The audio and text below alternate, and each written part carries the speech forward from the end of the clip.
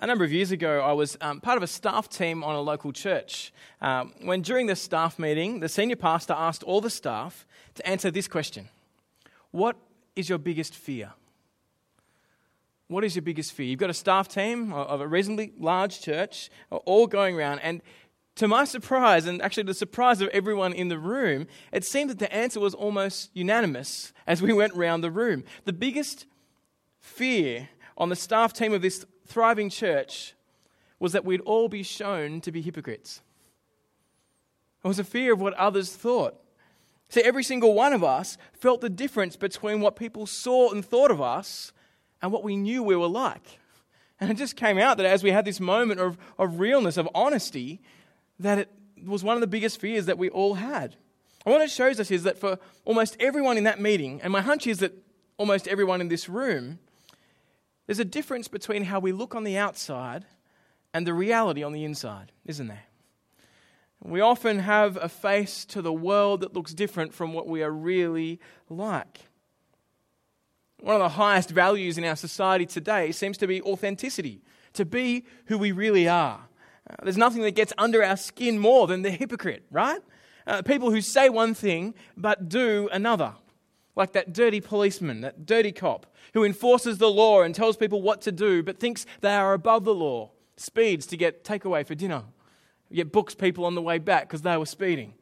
Or the politician who's here to serve the people but defrauds them by investing government funds into his businesses or his contracts or his company. You just get so frustrated. How can you do that? You're set apart to serve the people and you're just serving yourself.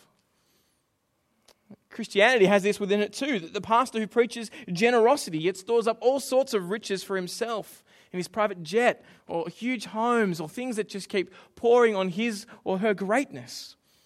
It makes us sick, doesn't it? We get so angry with people that just say one thing and do something else. Authenticity is a huge value for us. And I want to put it to you this morning that the reason that we see it as so important, the reason authenticity is so big for us and our society, is because our morals, our cultural norms have, to a limited extent, actually come out of Christianity.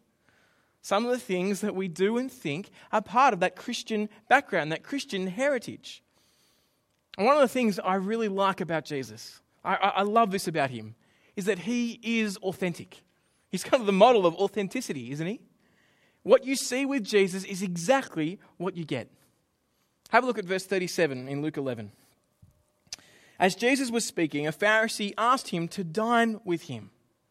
So he went in and reclined at the table. When the Pharisee saw this, he was amazed that he did not first perform the ritual washing before dinner. Now, here's this situation where Jesus has been kind of socializing with all sorts of people, with prostitutes, with sinners, with tax collectors, the social outcasts of society. And sometimes we think that that's where we should spend all our time, but Jesus doesn't spend all his time there. He's happy to go and sit with these Pharisees, these kind of religious bigwigs. And he goes to dinner. But the thing that the Pharisees are frustrated at is that he hasn't washed his hands. You think if you had God the Son at your table, you'd be amazed. They're amazed, all right, but that he didn't follow the laws they had. See, these ritual washings, that's not what you do with your kids before dinner. It's not kind of like ritually, go and wash your hands. You can't have rabbit poo on your hands and eat. It's not going to end well. You just need to go and do that. That's not what's going on here. It's not about germs and extra cleanliness and external cleanliness. It's a kind of religious act that the Jews had. Though it's described throughout the Old Testament, nowhere is it commanded. Nowhere does the Old Testament say you must wash your hands in this way. The Jews had a whole heap of laws, 613 laws from the Scriptures. This wasn't one of them. It was an extra one that they kind of tapped on to make it, this is what you've got to do to be religious, part of the club, to be seen and to be right in this religious sect. And the Pharisees, they love to clarify exactly what they have to do and don't do. I think they're just like me, just like us as humans. We want to know exactly where is the line. If you're dating someone, how far can I go? I just want to know exactly where it is so that it's not too far and I can push it as much as I can. Or what about tax evasion? Where is the line between tax evasion and where I'm just being a citizen who's paying my taxes? How far can I go with a person in the office just chatting? When does it cross a line? We have all these things. What is generous? And we kind of make up rules. And if we can make rules for it, then it's just really easy to obey. We can just go, right, there's the line. I stop there. I'll go everything up until that line, but never cross it. And that way I'll look right. I'll be happy with myself. The Scriptures don't let us do that. The Scriptures push us to the heart, to what we are actually like and what our God is like, and to be like Him. The Pharisees, they love to make clear what to do. In fact, they make it so clear, it's clearer than the Scriptures. That's what they do. We say this is exactly what God meant, and they kind of add these extra rules and these ways to live so that they can look right and be happy in themselves, saying, yes, I observe this, everything's fine here. And I think that's one of the things that's actually attractive about religion. People love knowing that they can go and say 5 Hail Marys, and they think that because they've done that, their sins are wiped away. And there are certain ritual things that we do in all sorts of different religious backgrounds. Whether that be to go to an idol and bow down to it, then we know, we can pray to this idol and maybe it will help us. Or whether if we come to church, then it's a ritual thing that we do and God will be happy with us. He looked down on us because we went to church so long and had to listen to an Australian for all that time. God must be proud of us. That's what religion does. It pushes us to love the external, the laws, the rules, the regulations. It gives us kind of like a club membership code, a secret handshake that if you know it, you're sweet. But authentic Jesus, as he walks into this Pharisee's house, smells the rat in religion. He walks in and goes, there's something not right here. Now, unlike us, he sees people's hearts and minds and knows what's going on, but he actually knows what the issue is. This might come as a shock to you. Jesus hates religion. He hates it. He hates this religiosity. Listen to the way he responds here in verse 39. But the Lord said to this Pharisee, now you Pharisees, remember he's just invited him to dinner. Now you Pharisees, clean the outside of the cup and dish, but inside you are full of greed and evil. Fools! Didn't he who make the outside make the inside too? But give from within to the poor, and then everything is clean for you. Imagine having Jesus around for dinner. Right? This is the thing with authenticity. Sometimes it's a little bit awkward, isn't it? When someone really says what they think, it can be in a loving way, but sometimes it hurts. Sometimes we don't like the truth. That's why we're polite and we just smile and say, oh, that's nice, and we move on.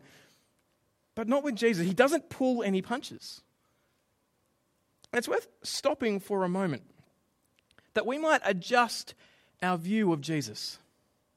When I was growing up, I remember my parents teaching me to pray. It was a good prayer, helpful prayer. But this prayer that I would often say each night as I went to bed. I don't know if you've done it or had it, but this prayer that went, gentle Jesus, meek and mild, look upon this little child. Help me sleep throughout the night and wake me with the morning light. I don't know if people have done similar things or it's just me as the weirdo, but that's one of the things that I was taught. And there was this picture of Jesus that I had as I was kind of understanding him more and more that was a picture of his meekness and his mildness. Sitting down with a little lamb and patting it. Kind of like, how you going, Sean? And just sitting there and him walking as a shepherd and just calling the sheep as the hills were alive with the sound of music. It's kind of that picture in my head of what Jesus was like. That he would come as my Savior, as this soft and cuddly Santa Claus type figure.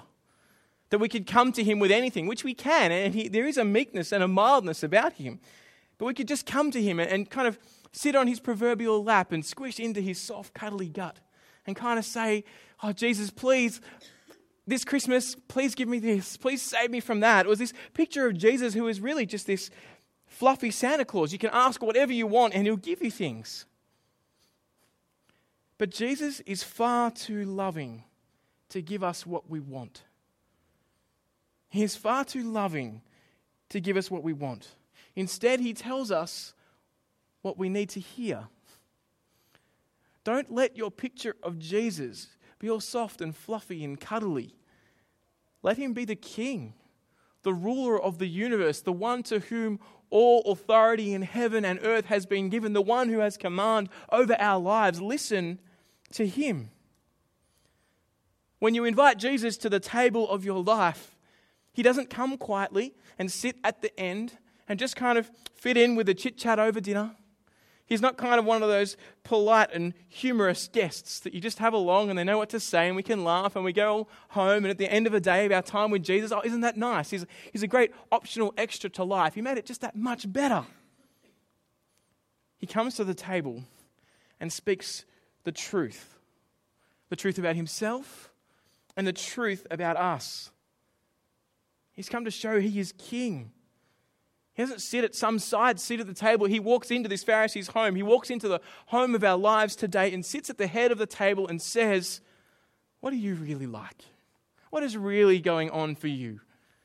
Do you see what you're like? Do you see who I am?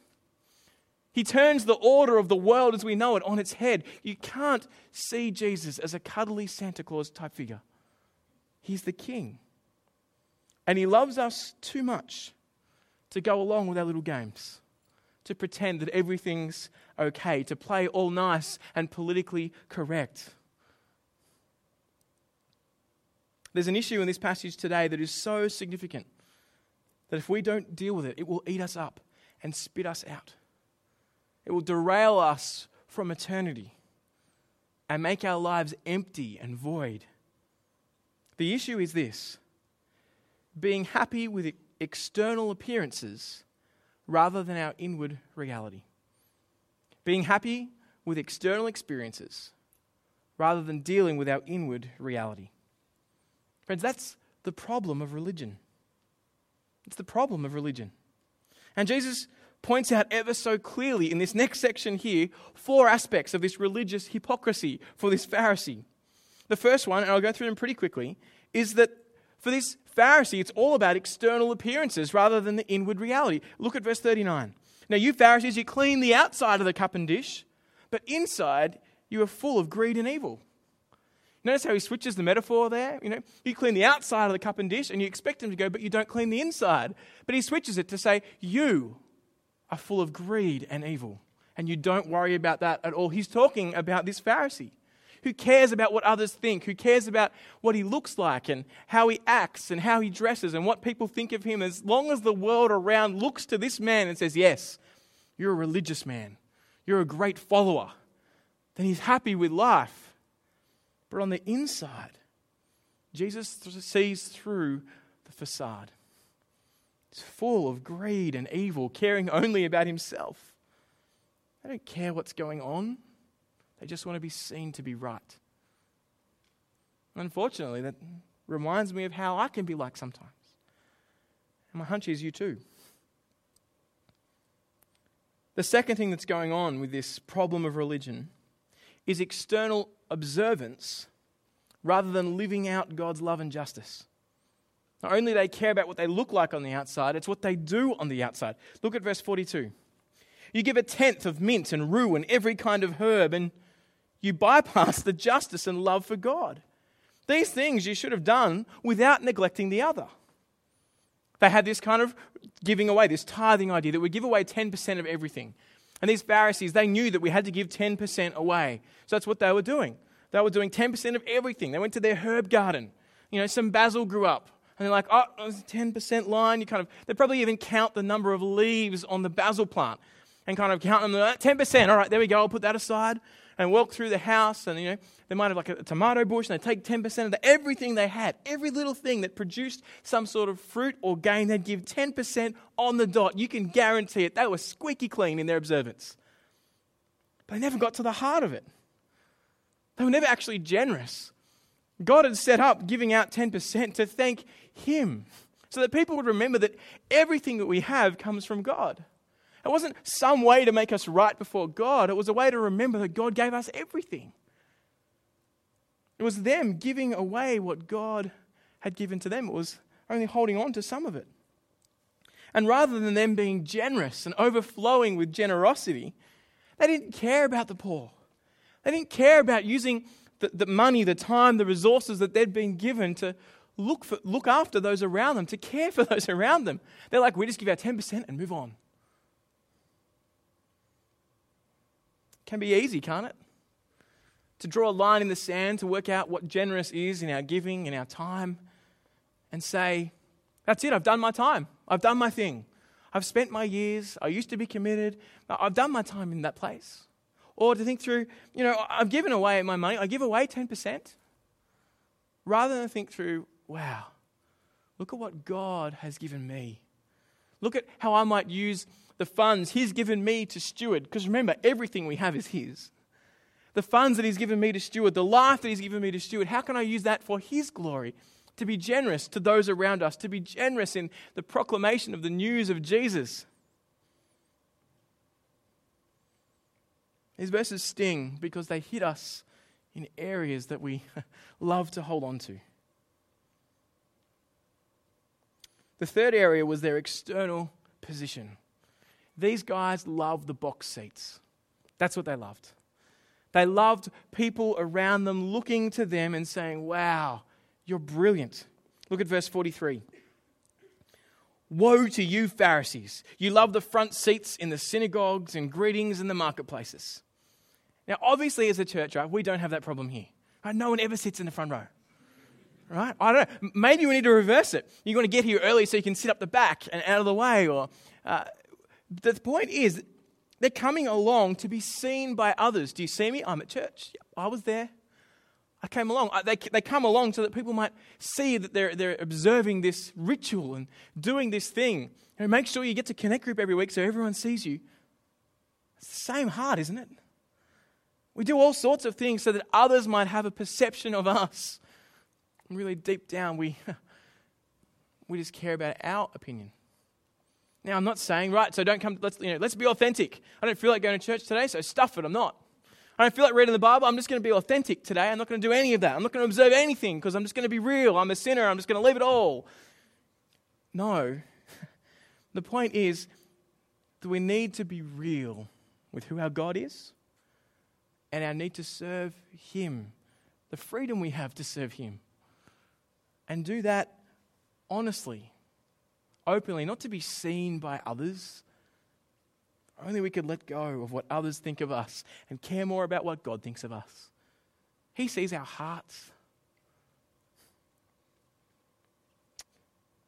And number 4, I think, it's the best image of them all. The problem with this religion is that its core is death. Its core is death. On the surface, it looks great. It looks like you're ticking all these boxes, coming along, doing these things, squeaky clean on the outside. That person, man, they look great. They come to church, they read the Bible, they do things up the front. And they're a really good Christian. But inside, if they're not actually letting Jesus mold and shape their life and trusting in Him, it is death. It is death. Because religion only cares about our outward appearance and not our heart. Look at verse 44. Woe to you! You are like unmarked graves. The people who walk over them don't know it. In other words, people are going past looking like your life, Pharisee, is just this nice, lush, green piece of grass in an open field that looks brilliant. Like, what a great piece of grass. But they don't know that really underneath is death. It's an unmarked grave. Beneath the surface lies death in life. Following Jesus isn't about our outward appearance or minuscule observation. It's not about what I can do. Religion says, I can be good enough for God. Like, I know not totally Jesus had to die for me, but you know what? I can do this thing. I can stick at it. I can be a good Christian person. I can be a good moral citizen. I'll put on a good front. I'll even just try and do my best. I'll tick the boxes. I'll look the part. But for religion, it never touches the heart.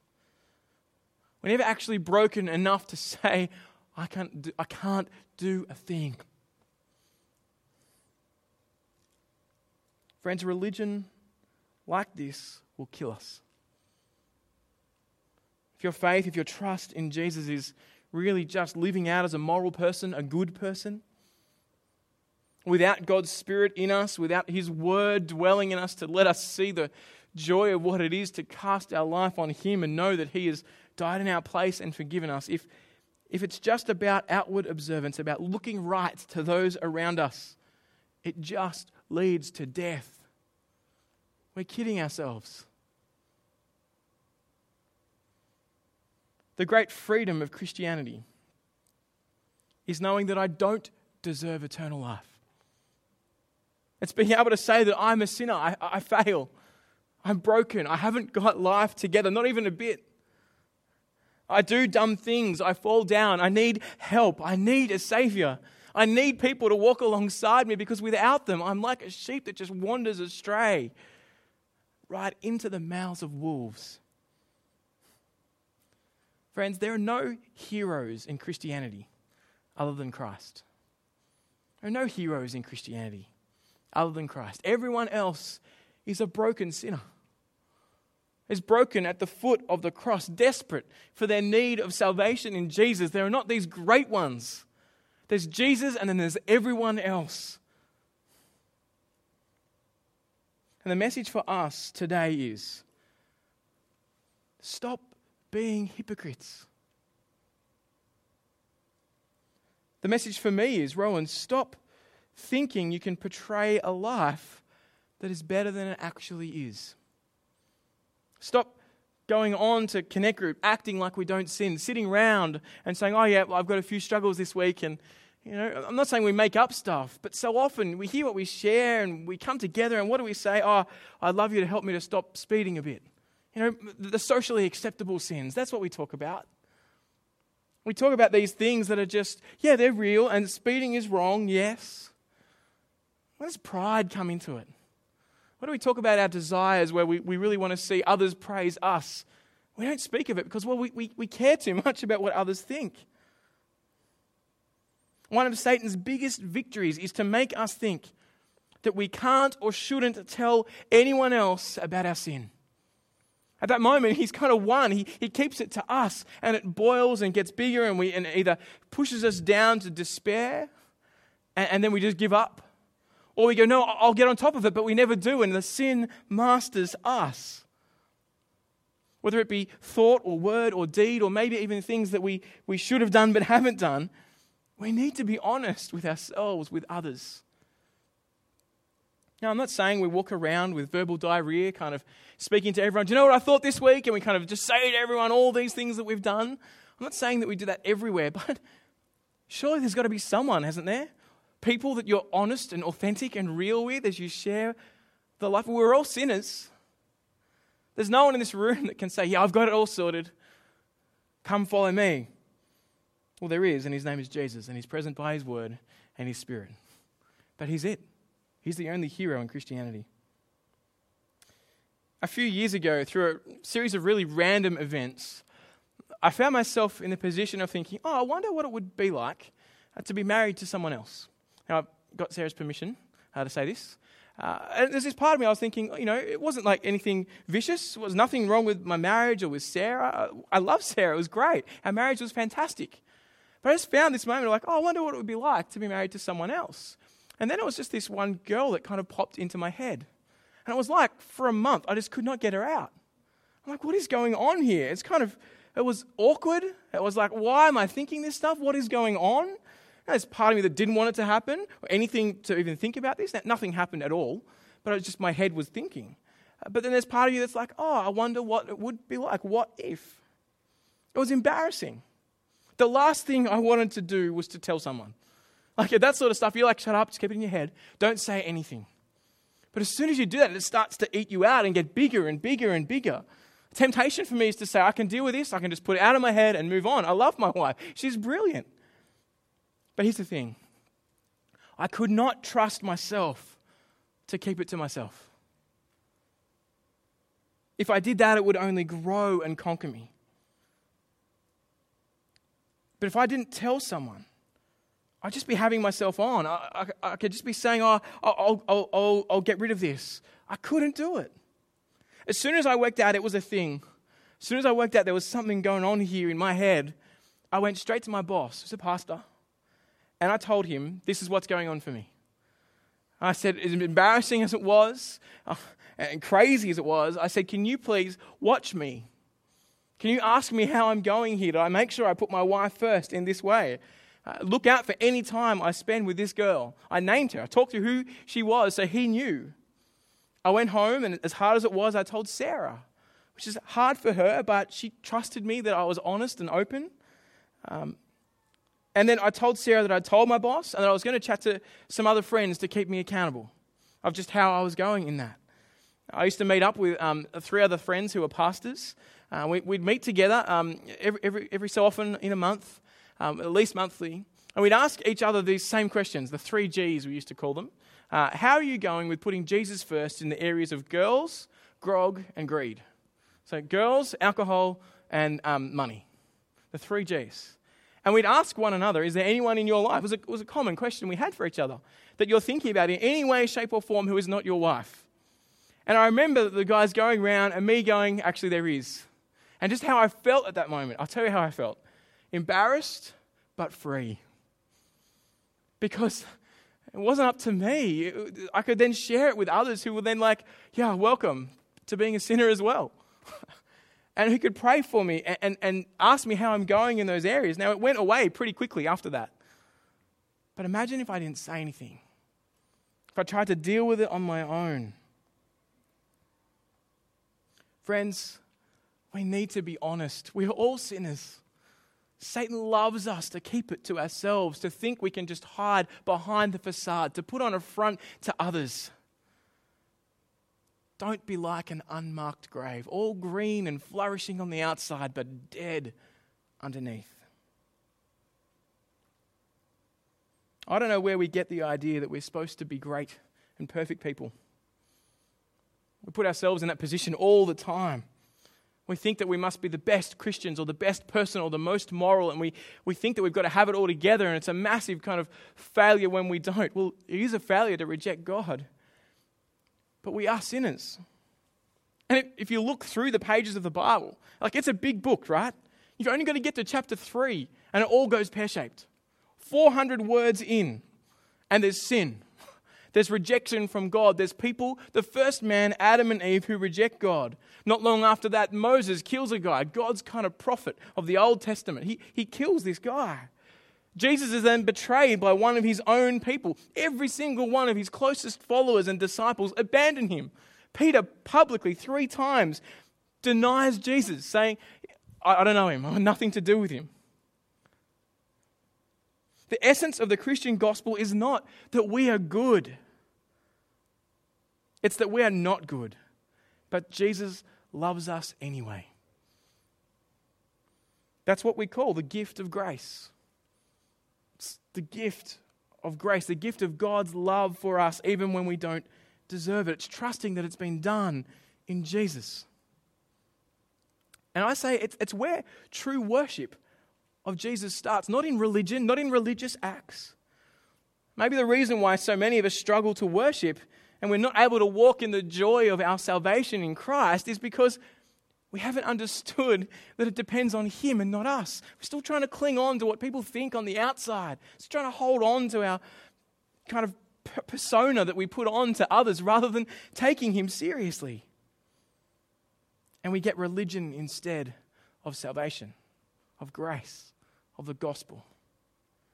And religion is this soul-crushing, devastating thing that dries up our souls and says, you need to accomplish the impossible. But we can't. And we shouldn't. Because the impossible has already been given to us. Why do we do this? Next week, as we look at Luke 12, we're going to see that there are no secrets in life. Jesus knows all. He knows everything that's going on in your head right now. The sins you're thinking through, the sins you've done, the joys you have, everything. It's open book to Him. We can't hide it from Him. He knows it all.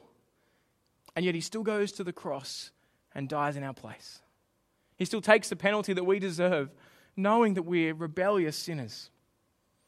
Just think about for a moment how much energy you burn, how much kind of vitality you lose when the goal of your life is to protect what others think of you.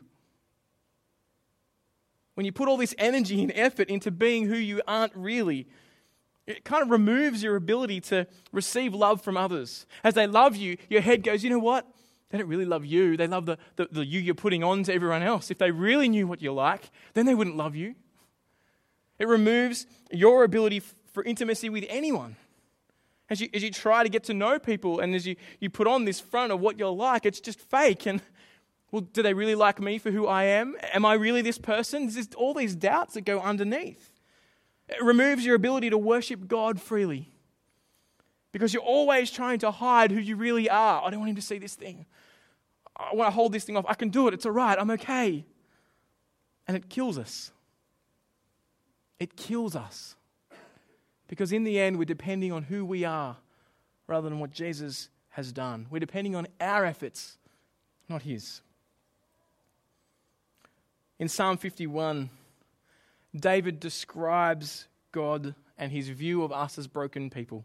He says this, God will not despise a broken and humbled heart. God will not despise a broken and humbled heart. You know what I think? I keep thinking, God will not despise a heart that tries really hard to do everything that he wants me to do and wants to serve him in every way. Then he'll be happy with me. I can't show God this. I can't be that. Come as you are is the message of the gospel.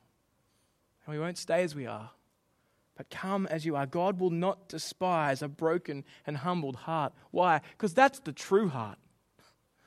That's the heart that knows what we're like. So you're someone who struggles to put Jesus first? Welcome. Welcome. We're all in that case. You're someone who is here and you feel like there are things in your life that you regret? Welcome. There are things in your life that you're doing now that God is not proud of. It's exactly right. That is us. Christians are a group of people who've seen who Jesus is. We've heard his call on who we are, that we are broken and that we need his forgiveness. And through nothing that we have done, even the gift of faith itself is something that God gives us. He draws us to trust his Son. The difference between religion and the gospel is that religion says, hide it at all cost. But the gospel says, lay it out, for Jesus paid it all. Hide it at all cost versus lay it out, for Jesus has paid it all. That's what we call the gift of God's grace, the gift of God in Jesus. Well, how do we respond to this gift? How do we respond? Well, in this section, Jesus isn't finished yet, and neither is Luke. Jesus then turns to the experts in the law who are at the table, if that wasn't enough. And listen to what happens here, verse 45. One of the experts in the law answered him, "Teacher, when you say these things, you insult us too." And you just wait for the moment. I don't know how long Jesus' breath was at this point. But he would have done exactly the same with you and me, wouldn't he? Jesus, you're calling me a Christian. You're saying that I'm hypocritical too. Why are you saying that? I'm on your side. Woe also to you experts in the law. You load people with burdens that are hard to carry, yet you yourselves don't touch these burdens with even one of your fingers. Woe to you. You can feel at this point that Jesus just keeps swinging like he's had a bad day. He's gone to dinner and he's like, right, I'm going to take all you guys out. But no, he's showing here in this section the answer to the whole problem. The experts in the law, see, they were kind of these people that cherished what had happened in the Old Testament, and they loved the prophets, or they built monuments to the prophets. It was these big things that they would do, and then people would be excited about that. Now, the prophets were the mouthpieces of God. They were the people who spoke throughout the Old Testament, explaining what God was saying to them. Now, the thing is, their fathers killed the prophets. They didn't listen to them. They rejected what God had said through these mouthpieces of God. And now their sons, these experts in the law, say, you know what? We're going to build monuments to the great prophets who our fathers rejected and wanted nothing to do with. Why did they do that? Because they were repenting and they wanted to follow what the prophets said? No, because they wanted to say, yes, we love the prophets. We're with them. We like prophets, especially when they're dumb statues. That's when we love them, when we can go, yes, you're great over here. You don't have any impact on my life. I don't have to listen to you. I can make up my own rules and laws and put these burdens on others and look great myself. That's when you're happy with yourself. It's just another example of paying lip service to the things of God. Look at verse 49. Because of this, the wisdom of God said, I will send them prophets and apostles, and some of them they will kill and persecute, so that this generation may be held responsible for the blood of all the prophets shed since the foundation of the world, from the blood of Abel to the blood of Zechariah, who perished between the altar and the sanctuary. Yes, I tell you, this generation will be held responsible. You kind of go, why is Jesus being so harsh on these guys if their fathers killed them? Why is it this generation? Why are they something special rather than generations that had gone on before and that had done these things and rejected the messengers of God? Why this generation? It's because they were sitting face to face with the greatest prophet of all. And their hearts and minds were saying, how do we shut him up? Friends, we are sitting today face to face with God the Son. Jesus has come through his word by his Spirit and is saying to you and to me, will you live with me as your king rather than trying to be perfect yourself? Will you take me at my word? Take me seriously. Stop mucking around. Will you let me rule your life? For I am king. The greatest messenger was here to that generation, and they had the opportunity to repent, to turn and go, we've been wrong. We are unmarked graves. We are heaping all this stuff on. We are just concerned about the external, not the internal. Save us. Jesus, how might we find life and forgiveness? But they refuse to listen to God. Would prefer to set their own rules, make up their own boundaries, to keep looking schmick on the outside but hollow in the middle. And I get it. I'd love to make up my own rules. This is what Christianity would be like. If I were God, I'd kind of do it this way. And I think, if God just had a chat with me first, maybe we could make his world a little bit better. We could do things like the way I'd like to do it. It'd just be so much easier and, He and he alone is God. We need to listen to him. And remember, his yoke is easy and his burden is light. He doesn't trust us to define what good is. For we put on all these external things that we can't keep. How many of us have this view in our head of what it would be like to be just a moral person? I think, right, we have this view, yet my bet is none of us keep it. We fail at our own level of morality, let alone God's. And yet, in Jesus we have a yoke that is easy and a burden that is light. He says, come to me, all you broken-hearted people, and I will give you rest. Forgiveness has been offered through nothing we have done, but all through what Jesus has done. These experts had the chance to confess their hypocrisy and return to the one who will die for them. But look what happens. Verse 53. When he left there, the scribes and the Pharisees begin to oppose him fiercely, to cross-examine him about many things. They were lying in wait for him to trap him in something he said. Hostility towards God's way is often a product of rejecting his messengers. Let me say it again. Hostility toward God's way is often a product of rejecting God's messengers. Rather than turning to Jesus, their rejections intensify. They don't reform, but commit themselves to silencing Jesus. And I doubt you or I would go, yes, I want to put him on a cross and kill him. But we keep our Bibles shut. We keep areas of our lives cordoned off from our God. Don't go there. Don't talk about that. I'll deal with that one day. There are parts that we kind of know deep down that we should just get over, but we don't. We don't let God speak to us. We don't share them with others because we know what they'll say. They'll say, look, can I pray for you to keep growing in this area? Because we want to say, no, don't do that. I like it. Rather than turning to Jesus, they silence him. They shut him out. We need to hear the warning today. Don't make the same mistake. Don't make the same mistake. Join me in confessing to our God that our lives are really like grassy graves at points. There are areas that need to be cast on the resurrecting grace of God. Will you join with me and come today for the first time or the 500th time back to our Savior and see what He has done? Will you let Him sit at the head of your table? Will you not silence Him anymore, but put Him in that position of King and ruler? For there's not one area of our lives that doesn't need His resurrecting grace. Will you be honest and open? Determined to be authentic with at least a couple of people around you.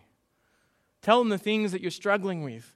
Feel the freedom come from knowing that someone else knows and they can pray for you. Stop pretending that we've got it all together. Tell someone and come to Jesus. Cling to Him, warts and all. Perfect Savior, evil, greedy, wrong-hearted sinner, yet washed clean by the blood of the Lamb. That's the heart of the gospel.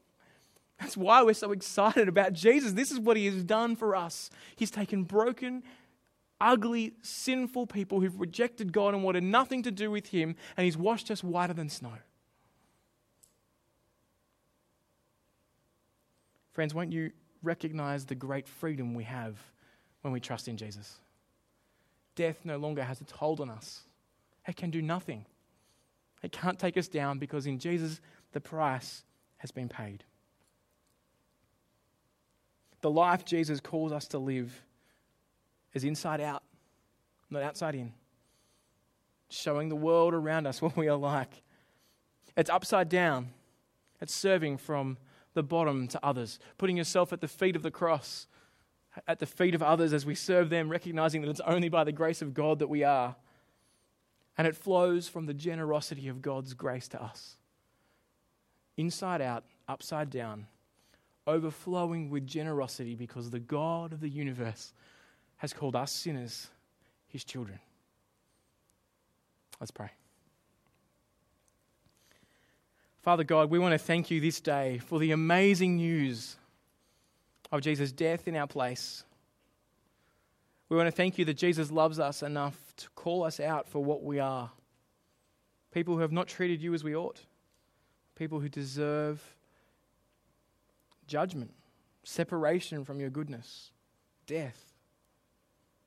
Lord, as we reflect on what we are like and the areas we like to keep off bounds, we are so thankful that Jesus has paid the price for it all. So Lord, would You give every person in this room the courage and boldness to trust You? Myself and every person here, Lord. Help us to find people today, this week, that we can share our struggles with, that can be praying for us, that we would be a church that doesn't try to put on this facade that we've got it all together, but is a church that points to how Jesus has it all together. Father God, we pray that You would take our lives and let them be consecrated for You. And that would look like ugly sinners confessing our sin and praising a God in whom we can rejoice in. For every sin has been paid for, and life is given to those who trust in Your Son. Father, we pray that You would help us to trust You. Pray this in Your Son's name. Amen.